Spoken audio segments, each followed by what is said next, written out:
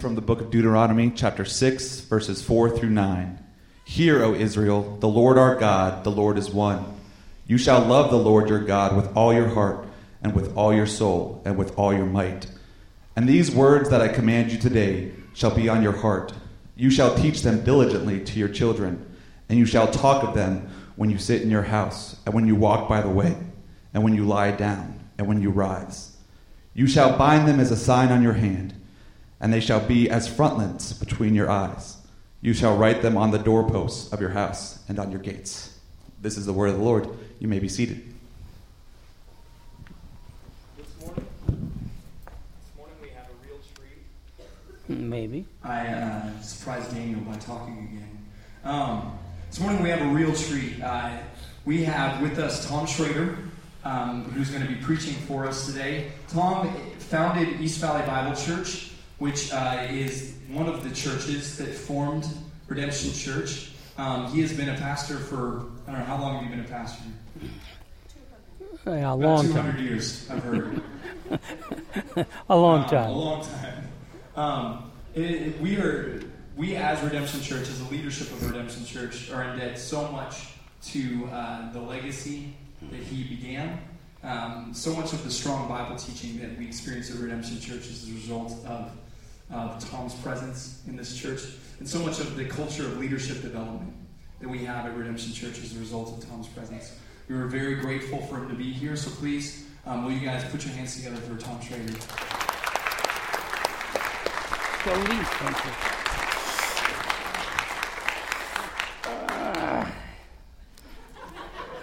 This is not as easy as it was one day, those early days, 200 years ago when I started. Good morning.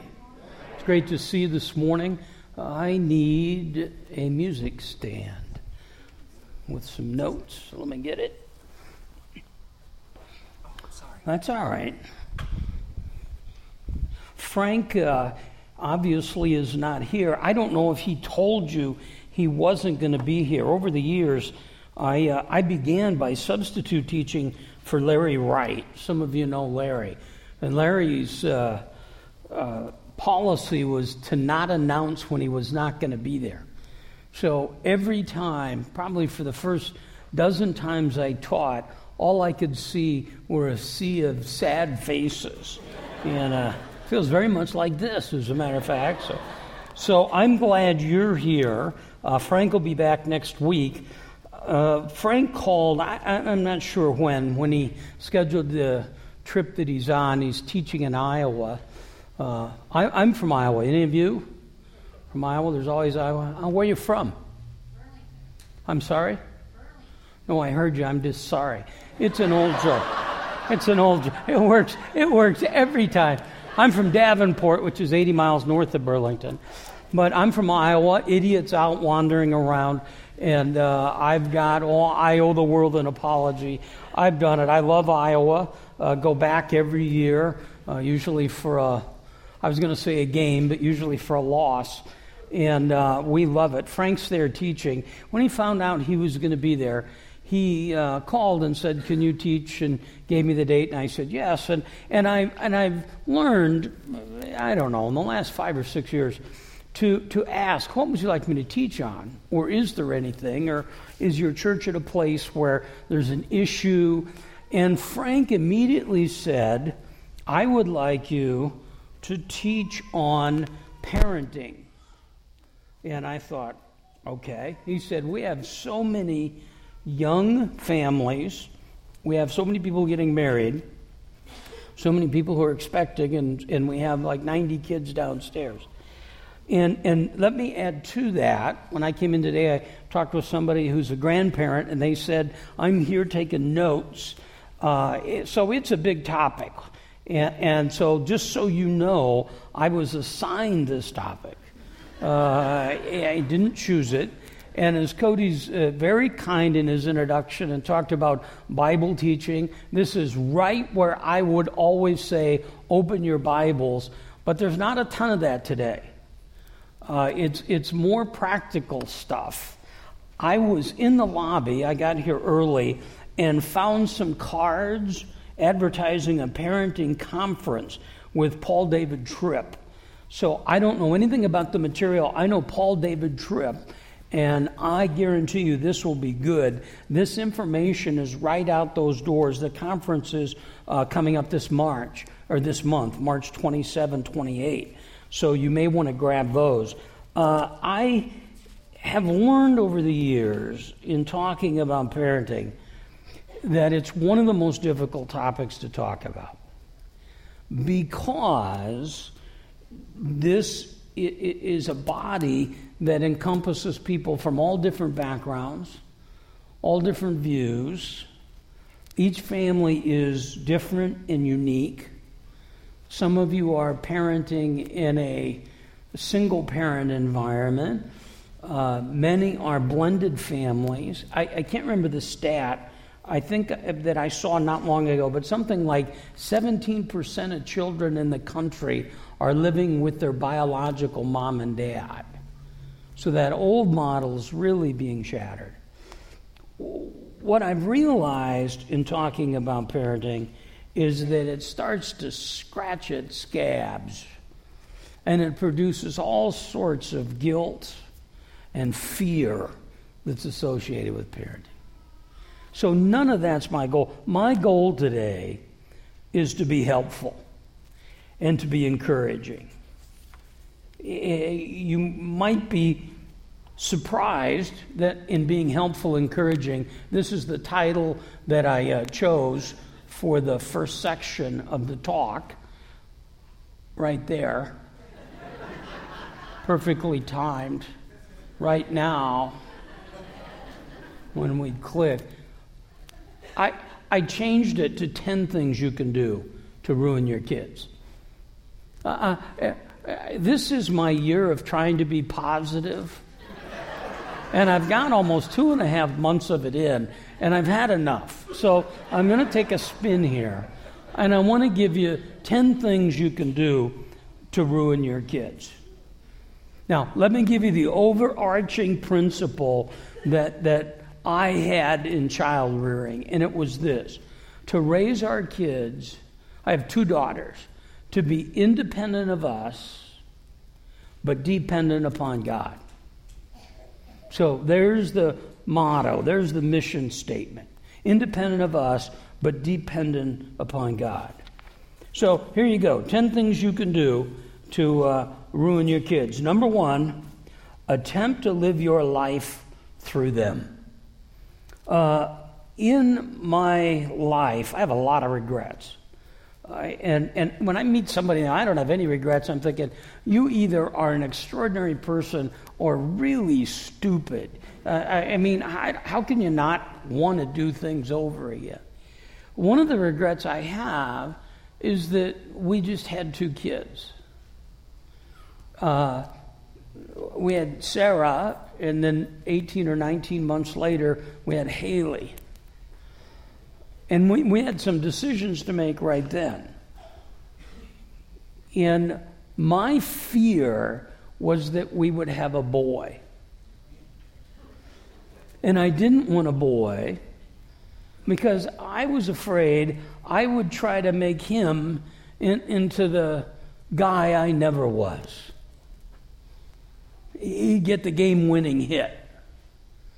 He'd score the buzzer beater. He'd catch the touchdown pass. I've discovered in my life, and here you go, I'm going to say in yours too, that your besetting sin is pride. And when it comes to kids, pride is that subtle kind of motive that hangs around. And I was afraid that if I had a boy, I'd ruin him through my pride. And I had it even with the girls. Sarah, the end of her first grade year, took an Iowa Basic Skill Test. And I remember them taking it. I didn't think much of it. The results came about the middle of June. And I opened them up, and I read, to my dismay, that Sarah was average. And I had to sit her down and go, listen, I got some news for you here. You're average. Now, That comes from your mom's side of the family, okay? But we can work our way around this. But I remember Susan going, Tom, this is stupid. It doesn't make any difference. But I wanted that kid to be extraordinary. I wanted her to be kind of a cross between Margaret Thatcher and Mother Teresa and Shania Twain, which is a strange combination. But here's what I wanted. Okay? Now I don't know if, and I may be the only person in the world like this, but this has to hit some of you. I didn't want her to be extraordinary because I wanted her to be extraordinary for her own good. I wanted her to be extraordinary so you'd look at her and say, she must have a heck of a dad. You want to mess a kid up pretty quickly? You start trying to live your life through them. Here's the second thing. Refuse to fulfill your God-given roles. Guys, the best thing you can do for your kids is let them see you love their mom. Wives, one of the best things you can do for your kids is to respect your husband and let him see that. There's great security that they would draw when they would see this. They live in a world, and I was oblivious to this. They live in a world where many of their friends are seeing their families shattered. I had a friend who had a kid come home one day, and the kid was a mess. He said, what's the problem? What's the deal? Can I help? And he said, are you and mom getting divorced? And he said, no, why would you think that? You know, there's nothing. No, but everybody's parents are getting divorced. The Bible teaches how a marriage should run. Wives, submit to your husbands. Husbands, love your wives. When your kids see you in that role, it provides a sense of security and stability. When they see you hold hands, and they see you kiss, they may go, ugh. But inside they're going, yeah, that's my mom, that's my dad. Here's the third thing you can do to ruin your kid. Give them stuff instead of consistent love. One article I read recently, the author writes this: despite their good intentions, too many parents find themselves raising wanting machines who respond like Pavlov's dog to the marketing that's aimed right at them. Even getting what you want doesn't satisfy some kids. They only want more. Now a growing number of psychologists, educators, parents think it's time to stop the madness and start teaching kids what really matters. Values. This is not a Christian-based article at all, by the way. This is just somebody looking at common sense and the human condition. It's time to teach them what really matters. Values like hard work, delayed gratification, honesty, compassion. I love this sentence. Saying no is harder when you can afford to say yes. Kids who've been given too much too soon grow up to be adults who have a difficulty coping with life disappointments. They have a distorted sense of entitlement that gets in the way of success, both in the workplace and relationships. Experts say parents who overindulge their kids may actually be setting them up to be more vulnerable to future anxiety and depression. See what that says? Give them stuff instead of consistent love. They're going to fool you because they're going to come and they're going to go, here's what I want. Can I have this? Can I have that? Can I have this? And what that article's saying is what your experience confirms, and that is, yeah, you give them that. It's Christmas Day. I watch our grandkids, and on Christmas Day, there are stacks of presents, and they just rip through those babies. They open the one and look at it. It's that one that I poured time, energy, effort, thought into. And they'll go, yeah, thank you. Rip. There's no end to this. And as parents, your responsibility is to control that. They need your love more than they need stuff. This idea of I want to give them what I never had, meaning stuff, they don't need what you never had. They need what many of you did have, which was a loving home. They'll burn through that stuff. I remember one time I was getting ready to do a talk on parenting, and Sarah was about, 5 or 6. And I said, do you need quality time or quantity time with me? And she said, I don't know what you're talking about. And I said, well, do you need quality time where we're talking and we're playing and we're hanging out, or do you need me to spend a lot of time with you? She said, oh, okay, I need quality time and lots of it. That's what that kid needs. And you live in that. You sense in that article, you sense the tension. The world's marketing, the kids are marketing, their peers are marketing. There's a lot of bad parenting around, and all of a sudden, that parenting feeds into this, and now you're caught in the middle. And it's hard to say no when you can say yes. But these are, I love that phrase, these are little wanting machines. Here's the fourth thing you can do to ruin your kids: withhold discipline. James Dobson said the number one mistake we make as parents is thinking if we love our kids enough, we don't have to discipline them. You want to get down and dirty and practical, I'm going to give, those of you that are parents, I'm going to give you 2 times in the day you have to control. You have to control dinner time, and you have to control bedtime. You can't have dinner where they come in and they sit down, and when you dropped them off at school that morning, you said, what would you like for dinner? And they said, chicken fingers and corn, and you got chicken fingers and corn, and they sit down and they say, I don't want this.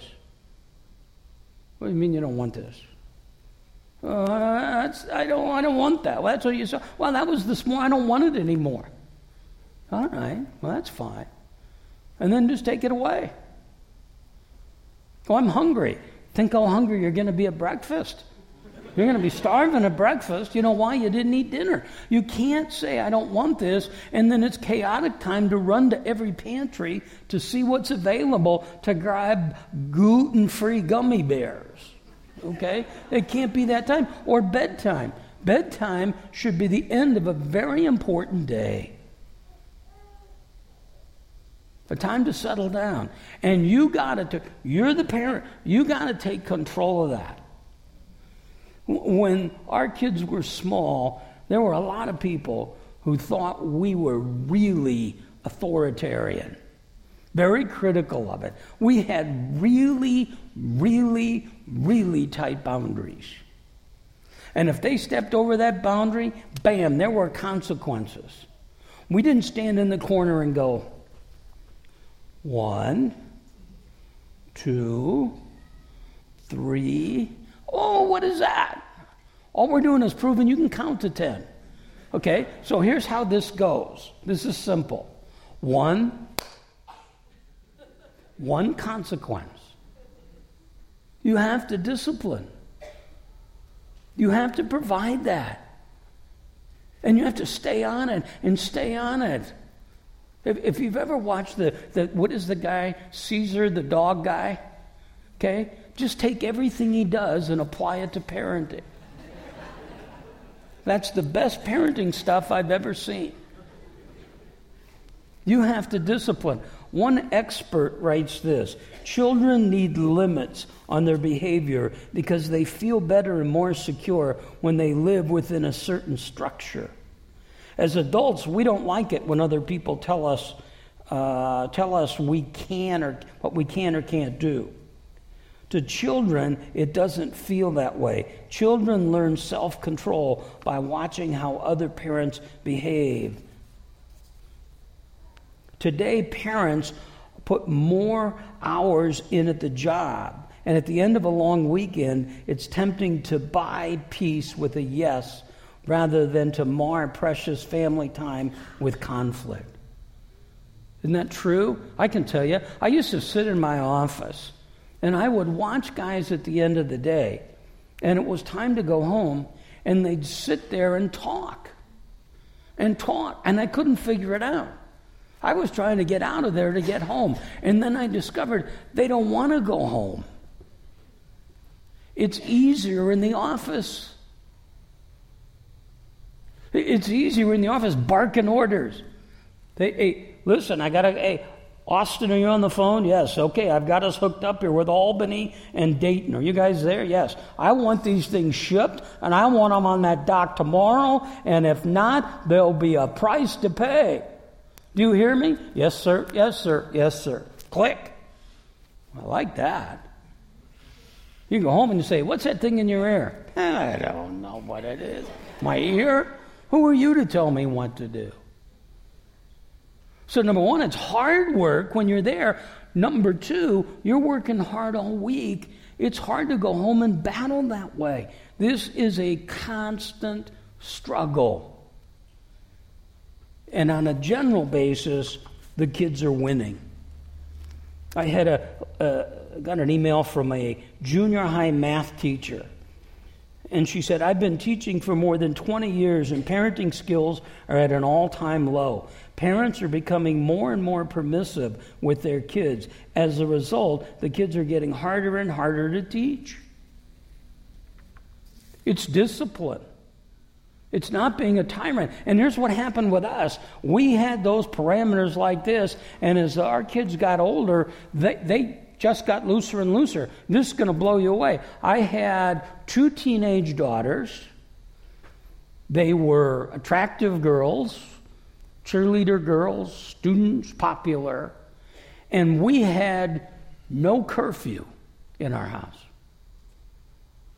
We had trained them. And we parented in a case by case. So the girls might come in one day and say, hey, we're going to go out Friday and get something to eat. He's going to pick me up around 6. What time do you want us home? And I'd say 9. And they'd say, 9? 9 so early? Anything we're going to do after 9, we could do before 9. And I'd say, well, that's a good point. 6:30. Okay? But I'd say, I've seen you eat. It doesn't take you 20 minutes to eat. What do you need 3 hours? We're going to hang out. Hang out's not good. Be home at 9. And the next week, they might come in and say, Dad, after the game Friday, the guys are going to shower. We're going to get something to eat and go to a movie. What time do we need to be home? Well, what time's the movie out? Well, it's really late. It's not out until like 1:30. All right, be home by 2. But see how that works? You can't go in there in those teenage years and clamp this down without a lot of friction. Here's wherever we are. The next thing, the 5th thing. Let peer pressure drive your parenting.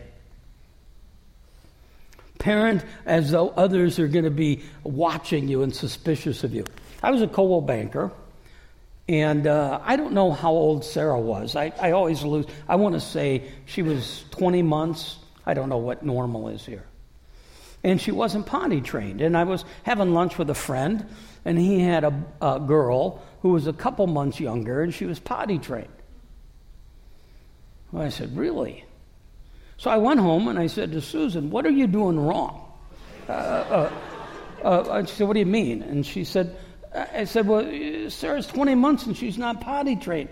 And she says, it doesn't matter. That's going to come in the next couple months or whatever the time frame was. And I said, but so-and-so's potty trained. And I said, that doesn't seem right. And she said, just relax. It doesn't matter. I said, something's wrong. And she said, is there anyone in your office that isn't potty trained? I said, well, there's one guy in the industrial department we're not really sure about, but that was so big to me. All of a sudden, you're parenting and driving your kids. See that pride again? About 20 years ago, there was a product, see if you remember this, infomercial. Your baby can read. Do you remember that? And you had these 3-year-olds, and they're sitting there, and I don't know if you know how that ended. After about a year, they shut that down as a scam. Here's what they discovered. When you gave a 3-year-old a copy of Old Man and the Sea, he was more likely to chew on it than read it. Okay, that's what happened. But man, you saw this 3-year-old, and you didn't want that 3-year-old ahead of yours. Those kids aren't your responsibility. These kids are. And you let that spill over, and it's going to mess you up. Boy, here you go, number 6. This will really ruin your kid. Never tell them you're sorry. Boy, don't ever. Even when you're clearly wrong. This is one of those things that happened to me that is almost like a movie. I came home one day. Susan was there, and she said, Sarah has been waiting for 2 hours. She is so happy. She is so excited. She can't wait to show you her report card. She is down there, and she is so excited, Tom. She is floating. And I walked in, and there she was, and she had this big old smile. I said, how you doing? She said, Dad, look at this. 5 A's and a B. And you know where this is going. I said to her, Sarah, how can you get a B? How can you get it? I never got any B's. I never got any A's either. Okay? I never got any B's. Sarah, how can this possibly be? And you could literally see this girl go,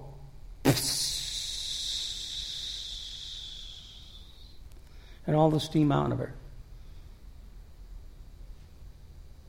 And I went back out, and Susan said, that's as bad as it can get right there. And I said, well, what should I do? And she said, what do you think you should do, Bible teacher? She didn't say that. She wanted to. And I said, I think I should tell her I'm sorry. And I went down, and she was sitting there. She'd been crying, just tears pouring down her face. And I sat down next to her. I put my arm around her. I said, honey, I am so sorry. And here's what she said. That's okay, Dad. You do it all the time. Now, some of you will stop. When she says that's okay, some of your kids will say that's okay, and you'll go, all right. When they say that's okay, you say, no, it's not okay. It's not okay for me to respond like that. Sarah and I went like this most of her life. Partly because she was a lot like me. But we remain very close till today. Because I was quick to say, I'm sorry. And she knew I loved her. Here's the 7th thing you can do. Teach your kids to be open-minded, especially regarding spiritual matters. I meet a lot of people who say, and generally not Christians, most of us understand, hey, we need to direct this, but these kids need that training. We'll talk about it in a minute. But I will meet people who say, you know, I'm trying to raise my kids to be open-minded about spiritual things. Isn't that interesting? You wouldn't do that anywhere else. You don't tell them to be open-minded about trans fats. You don't tell them to be open-minded about math. Right? You don't tell them, boy, when they come home and go, you know, teacher graded me hard. What do you mean? Well, 2 + 2, I put 5, and she marked it wrong. You go, well, let's be open-minded about that. No, you close it down in every area. In spiritual things, and I'm going to kind of go maybe a little where it's super sensitive, men especially, you need to take the lead. You're the leader of the house, and you're the leader of the house in spiritual matters. And that plays itself out not just at home, but here. One of the challenges, I presume, I have not talked to Frank about this, so if I'm out of line, I apologize. But one of the challenges in almost every church, especially where we have a lot of young kids, is staffing children's ministries. And one of the reasons that's a problem is the men don't go down there and serve. If you have a kid in children's ministry, I think you ought to serve down there. And the whole dynamic in women in children's ministry will change if, guys, you're in the classroom. We have a guy at Gilbert. He was a starting tackle on the USC football team. He is huge. And he walks into that 3-year-old room, and he's like a human playground.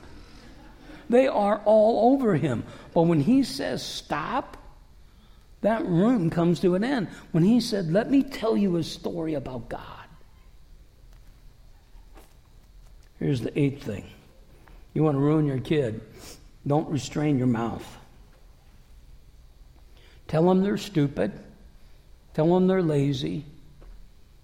Tell them you'll never be any good. Some of you really feel the pain of that one, don't you? You were told that.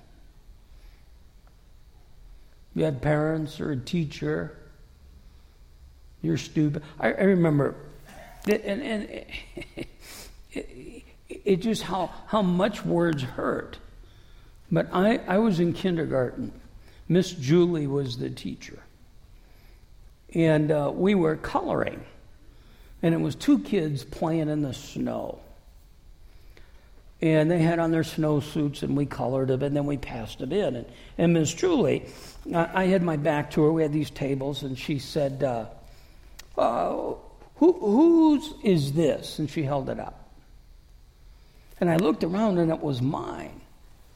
And I thought, wow.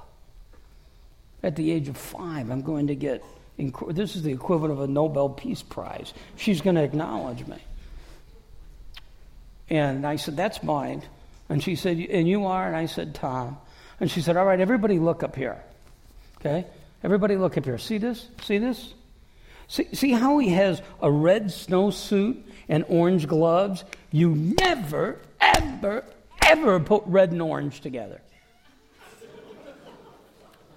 Now, that was 60 years ago, and I'm over it, pretty much.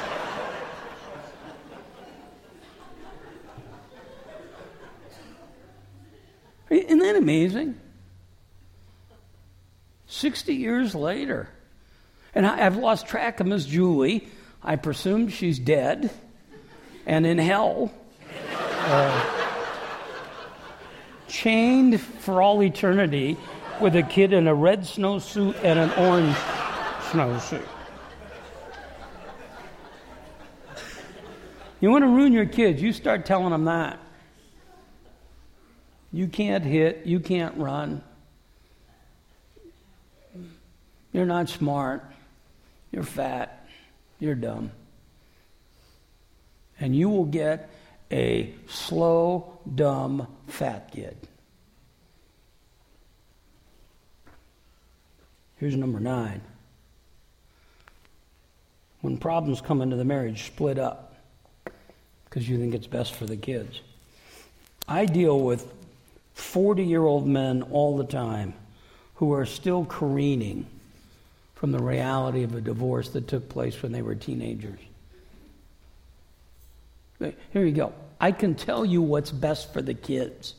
What's best for the kids is for you to fix this and start acting like a grown-up who loves Jesus. That's what's best for the kid.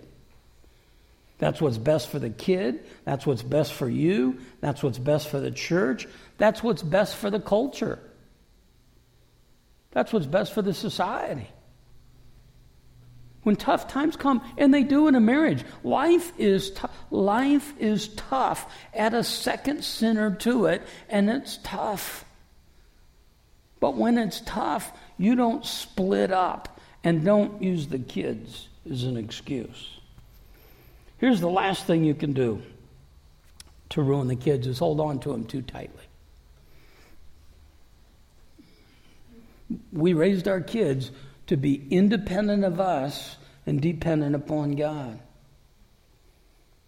I think, especially among some of us who became Christians as adults, when it comes to parenting, we parent out of fear.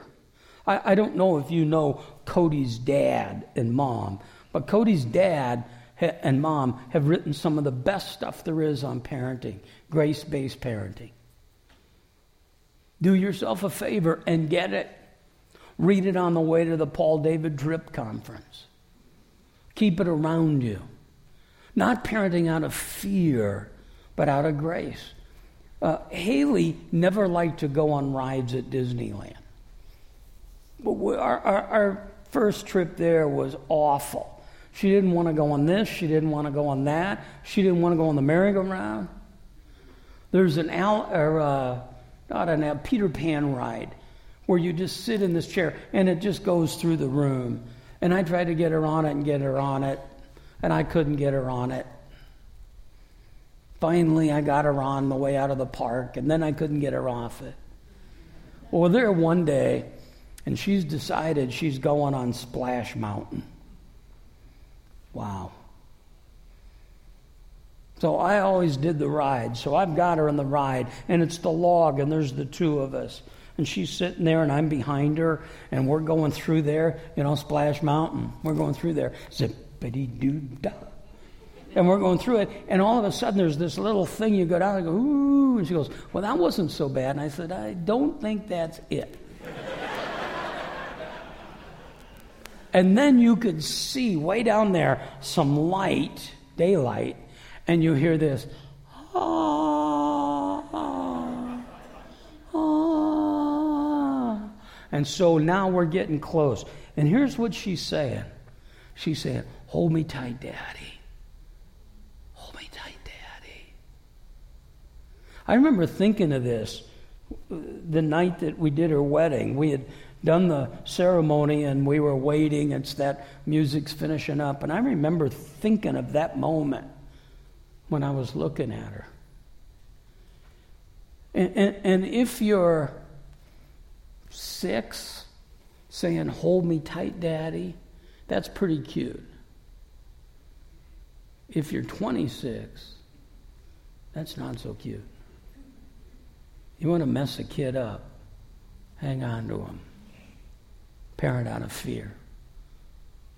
Let me give you some helpful things real quick. I've got about 5 minutes. Number 1, remember you're the boss. Marcia Moritz, who's the founder of Parent Engagement Network, I have no clue what that is, writes this: it's almost like parents have lost their parenting skill. They want to be their kid's best friend and make sure they're having fun, but what the kid really needs is for parents to be parents. You're the boss. Quit dressing like them and acting like them and trying to get down with the same music. You aren't cool and funky. Okay? You're not their buddy. I remember telling the girls, guys, I don't like saying this stuff to you. I don't like being no all the time. I'd love to be your friend, but it ain't going to happen for a long time. You're the parent. And they're going to fight you and fight you and fight you, but you're the boss. Here's the second thing. There's no one-size-fits-all approach. To me, it's a little like schooling. We would get a lot of calls every year. Are you guys Christian school church, homeschool church, public school church? Yes. They're your kids. You figure out where they need to go. I never had a formal devotional times with my kids. I never had a Bible memory time. Now, if you go over to Tyler and Haley's house, I'm down there one night, and all of a sudden, Braden said, "Okay, it's chapel time." I said, "What?" "It's chapel time." And we all sit around, and they get out of YouTube, and we're singing some song, and then Yale teaches a Bible lesson. There's no one size fits all. You have to figure out what is you and what works for you. Here's your third helpful hint. Teach what's truly significant.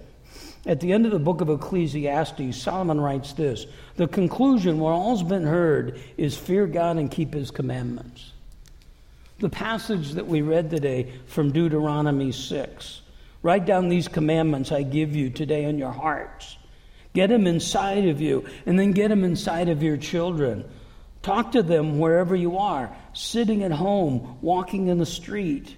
Talk to them about it from time to time, when you get up in the morning, when you fall into bed at night. Here's what Solomon is saying. He's saying, here's what's really important.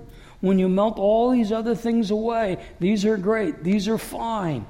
But you need to teach them to fear God and keep his commandments and love him. You need to teach them that God loves them and Jesus came and died for them. And that's the most important thing. And you need to teach them all day long. When you walk, when you sit, when you stand. I took the boys to a spring training game the other day. And the whole thing, from the courtesy of driving in a parking lot where I'm impatient, to standing in line, to saying thank you when the guy gives you your ticket back, to talk about the sky and the mountain and how majestic it is that God created these. You're constantly teaching them what's truly significant. And this gets really tough here, because you can't teach them what you don't know. It's number 4. How are you doing?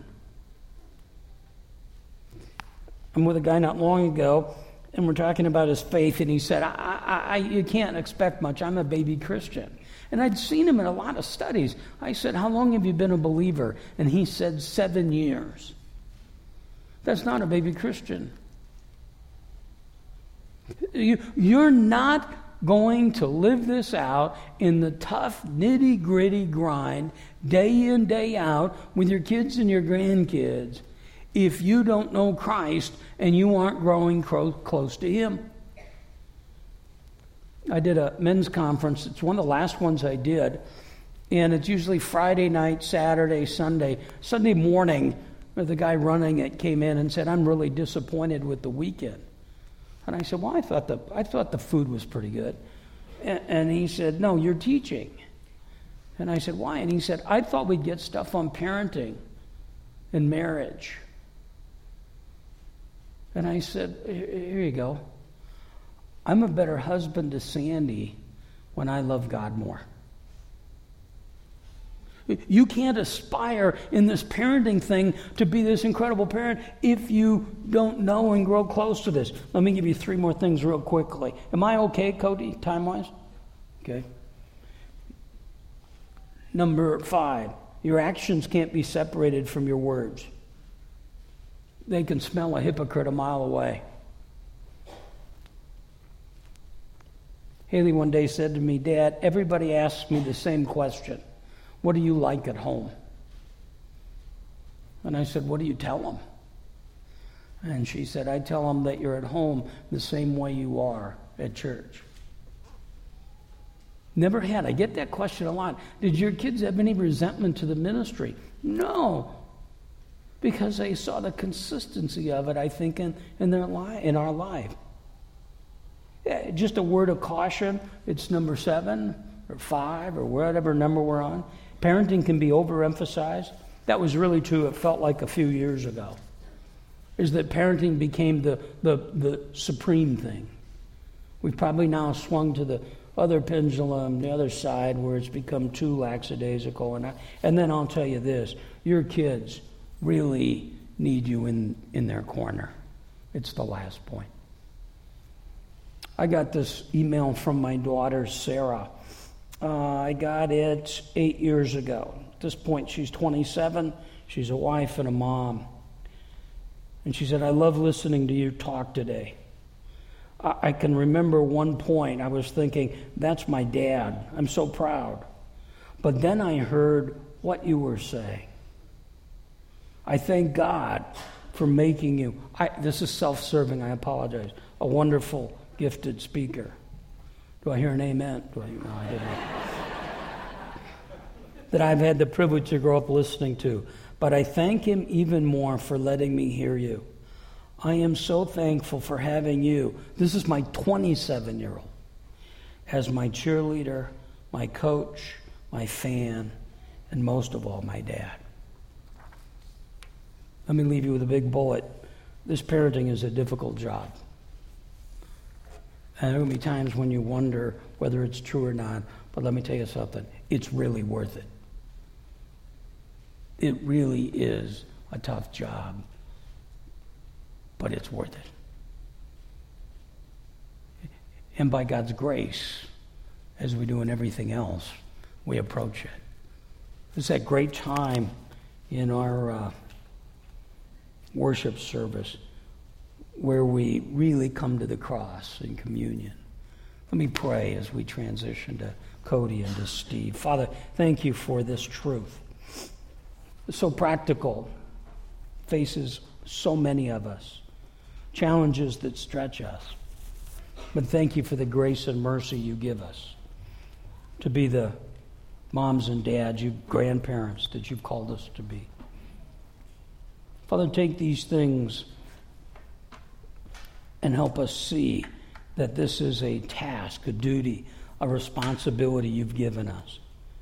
Let us do it to your honor and your glory. We ask it in Christ's name. Amen.